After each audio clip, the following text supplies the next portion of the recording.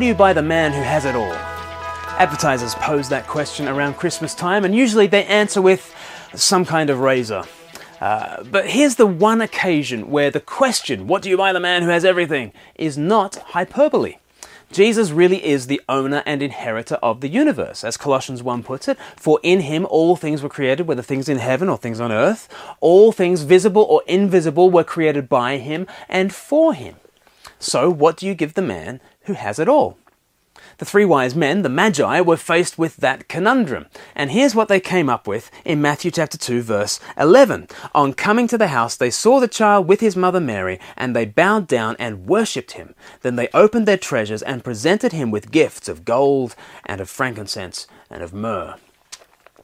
Perhaps through Daniel and the other exiles, these wise men from the East had access to the ancient scriptures. Perhaps that's why they know what is the appropriate kind of gift to give to Christ.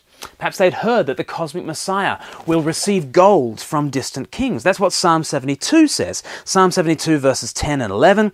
The kings of Tarshish and of distant shores will bring tribute to him. The kings of Sheba and Seba will present gifts to him. All kings will bow down and all nations will serve him. And what will they bring when they bring these gifts? Verse 15 says, long may he live, may gold from Sheba be given to him. There we go, there's the appropriate gift for kings to bring to the Christ, gold.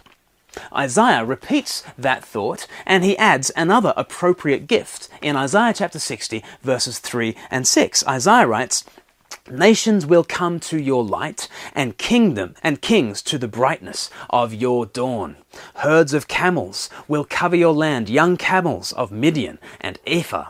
And all from Sheba will come, bearing gold and incense, and proclaiming the praise of the Lord. So such gold seems the perfect gift for a lesser king to give to a greater one, and Isaiah adds an accompaniment to gold and incense, frankincense. This is because the universal king is not only a king, but also a priest. Frankincense is almost always used in connection with the temple and with priesthood. See, for example, Leviticus chapter 2. So the wise men bring a priestly as well as a royal gift to the baby Jesus. He will not only rule man for God, he will also bring man to God as a priest.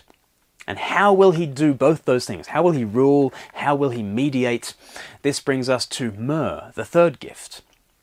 And on one level, myrrh is just another fragrant gift like frankincense. It's paired with frankincense on many occasions, especially when describing the ideal bridegroom of Song of Songs. Yet at the end of the Gospels, we see a common use for myrrh, embalming corpses. See, for instance, John 19, verse 39. And here is how Jesus will reign. Here is how he will offer humanity to God through his death. It is a strange gift for a child, isn't it? Embalming fluid.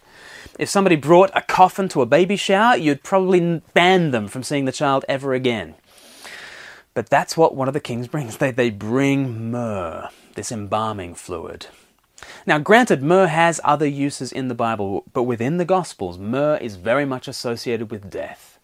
And so from the beginning of Jesus' life, he was marked out for the cross. As king, he would reign from the tree. As priest, he would raise arms in intercession for the world. In his death, he would be established as a royal reconciler, bringing heaven to earth and earth to heaven. These are the appropriate gifts for the man who has everything. They are not additions to a needy Christ, but they are acknowledgments of his person and work. This Christmas, follow the wise men. Be awed again by your cosmic king, your interceding priest, your humble sacrifice.